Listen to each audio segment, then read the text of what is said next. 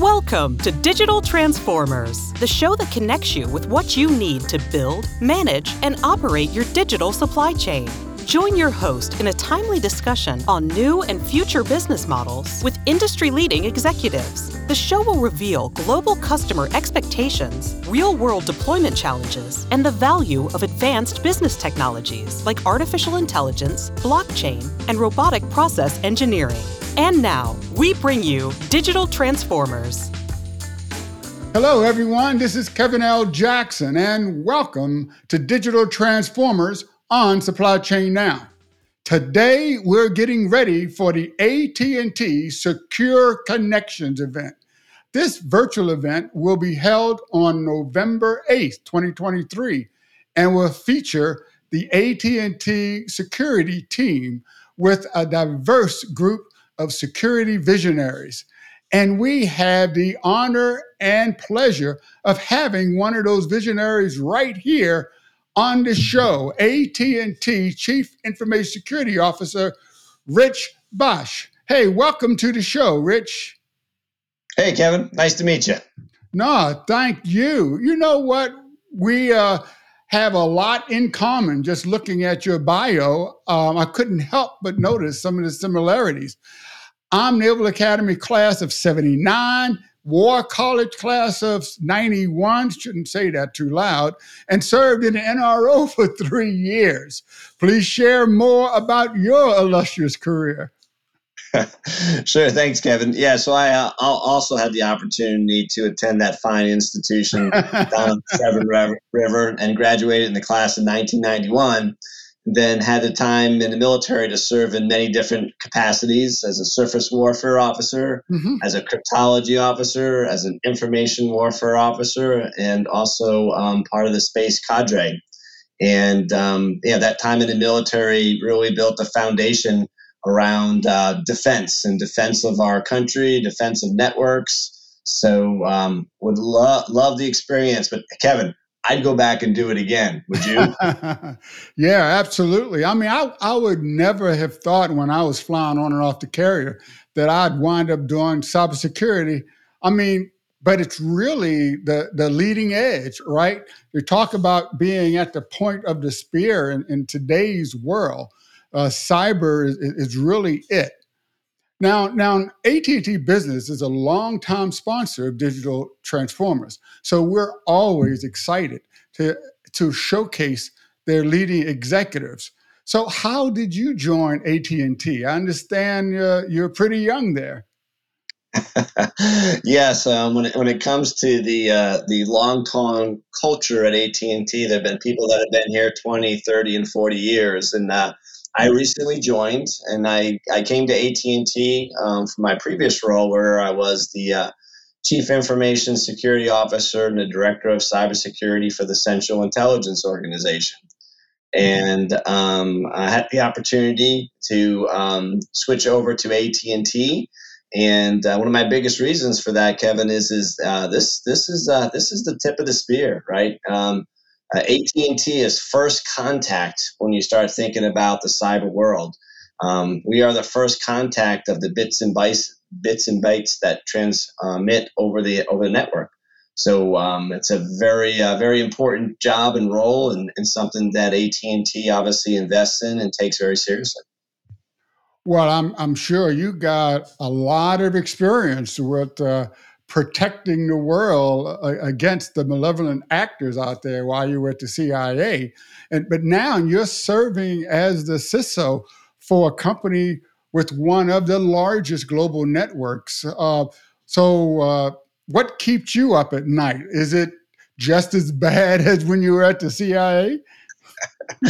Well, at the end of the day, when you think about it, if our networks, our telecommunications networks, aren't secure and aren't reliable, our ability to function as a civilization could become obviously severely degraded because of the dependencies that every piece of our critical infrastructure, our business world, and our daily lives depend upon that ability to have that reliable and secure medium that people depend on for all facets of their life. Well, you mentioned your personal life and your work life. They're all merged today, and they merge on the network, it seems. Yeah, absolutely. I mean, think about this, Kevin. We've got cell phones. We have watches now that communicate. We've got Bluetooth in our clothing, right? We Yeah, got yeah. our cars. Everything is communicating across the telecommunications infrastructure today, and is dependent upon that infrastructure being there, but even more importantly, also being secure. Well, maybe we're overly connected, but I wouldn't have it any other way. And you've seen it from the viewpoint of multiple industries, I understand. And you actually wrote the book for CISO. So what's new and different as you settle in at AT&T? The issues remain consistent really across industries. It comes down primarily, the difference is the culture, right, Mm. and the tone from the top, from the organization, and the importance that they place. Good information security and cybersecurity really is risk management. It's providing data and truth associated with risk, and then taking that information and prioritizing it to try to mitigate those risks to an acceptable kind of risk appetite. So, I mean, I think the biggest change is really the fact that AT&T's culture, as it relates to having a secure and reliable network, is different than in some cultures as far as what their risk appetite is when it comes to cybersecurity practices. Well, this being October, it's Cybersecurity Month, and there's a real focus on training and understanding the human element when it comes to cybersecurity. How does that sort of link to culture or driven by culture? Yeah. So first off, one of the weakest elements always is the human element. It will Mhm. always remain the human element.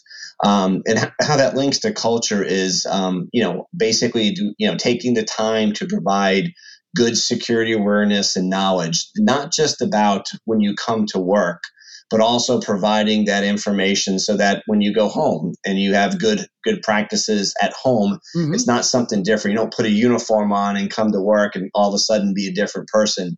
Cybersecurity is so intertwined with our daily lives. It's about helping individuals understand the risks associated with phishing and spam and smishing and all the different techniques that are utilized, and making them feel empowered, but also giving them the capability and the knowledge to be able to keep themselves safe online, irregardless of what environment they're in.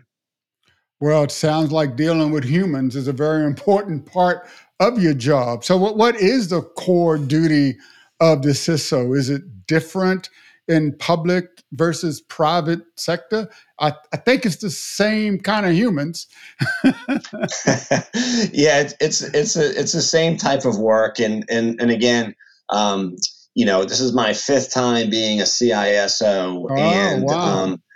it's about figuring out each organization has a unique culture on how they operate, and it's how do you intertwine the disciplines associated with good cyber practices and hygiene to align with the organization and its mission, and empower it, all right, and enable it to be able to deliver, whether it's services or whether it's mission, right? Mhm. It's all the same as far as what practices and what way we can go about identifying risks and mitigating those to help the organization achieve its mission or its business practice.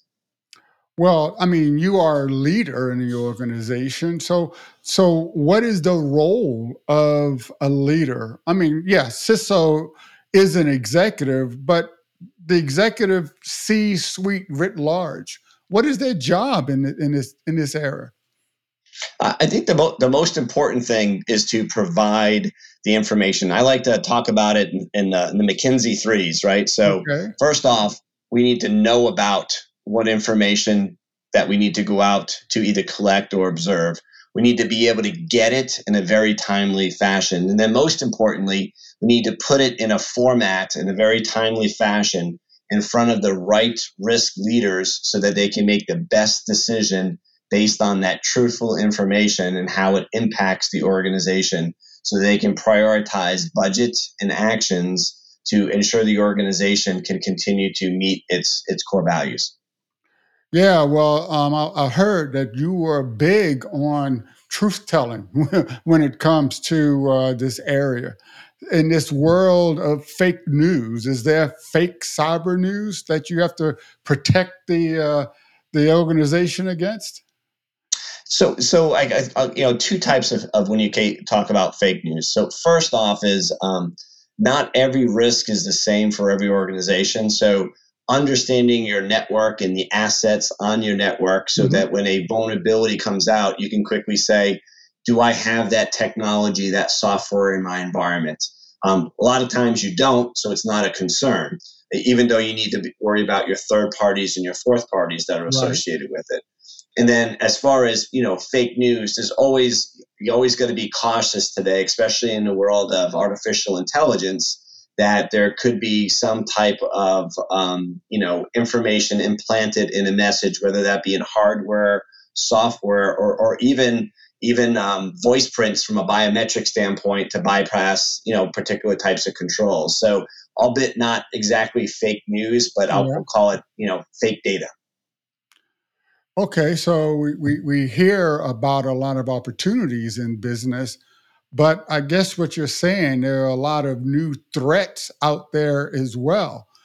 Um, the new technologies like quantum computing we hear a lot about, and artificial intelligence. It, is security different now? Has it changed the foundation of cybersecurity? The fundamentals, have they been modified in some way? Yeah, so when it comes to like AI and quantum computing, it's not the science that is the is not what's the risk. It's the application, right? How Okay. does someone take the application of these two new disciplines and apply them and operationalize them? So for an example, a an adversary today can utilize AI to, let's say, write a script that might usually take them 8 hours and might only take them 10 minutes now to do. But on the same side of that, as a defender, right, that I could potentially do the same thing, use artificial intelligence, let's just say, to eradicate or remediate some vulnerabilities in a much faster manner than I could through manual processes. So the risk is about the application of those sciences and not the actual science itself. So I guess, from our military background, you have to get inside the decision loop. You got to be faster with that loop when it comes to the cyber attackers, right? Yeah, exactly. It's all about, and oftentimes things like we talk about time to remediate, Hmm. right? So there's a new release of a vulnerability, right? A 0 day. Can you quickly identify if you have that vulnerability in your environment, and then can you mitigate the risk associated with that? And being able to measure your average time to remediate is a very important, aspect to, suggesting how mature your organization is when it comes to kind of the art of cybersecurity.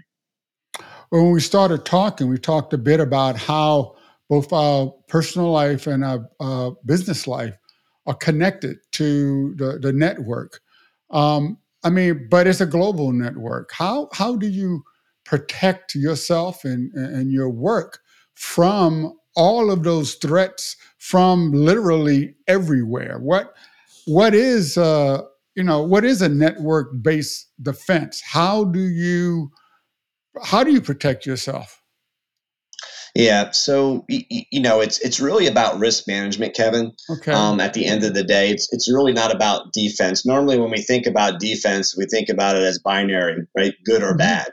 But the reality of it is the attack surface is so great that you have to be able to have the visibility and the transparency to understand your risks, understand what risks are forthcoming that may be released as a result of vulnerabilities, but also the different types of indications of compromise and TTPs that an adversary would utilize, and understanding those and putting into controls, but also taking it to another level, Kevin, to keep your defense analogy alive.